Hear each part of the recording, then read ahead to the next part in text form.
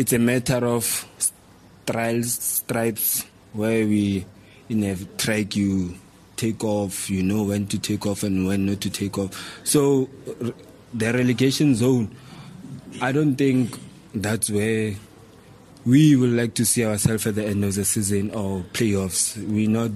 That's not our thinking right now.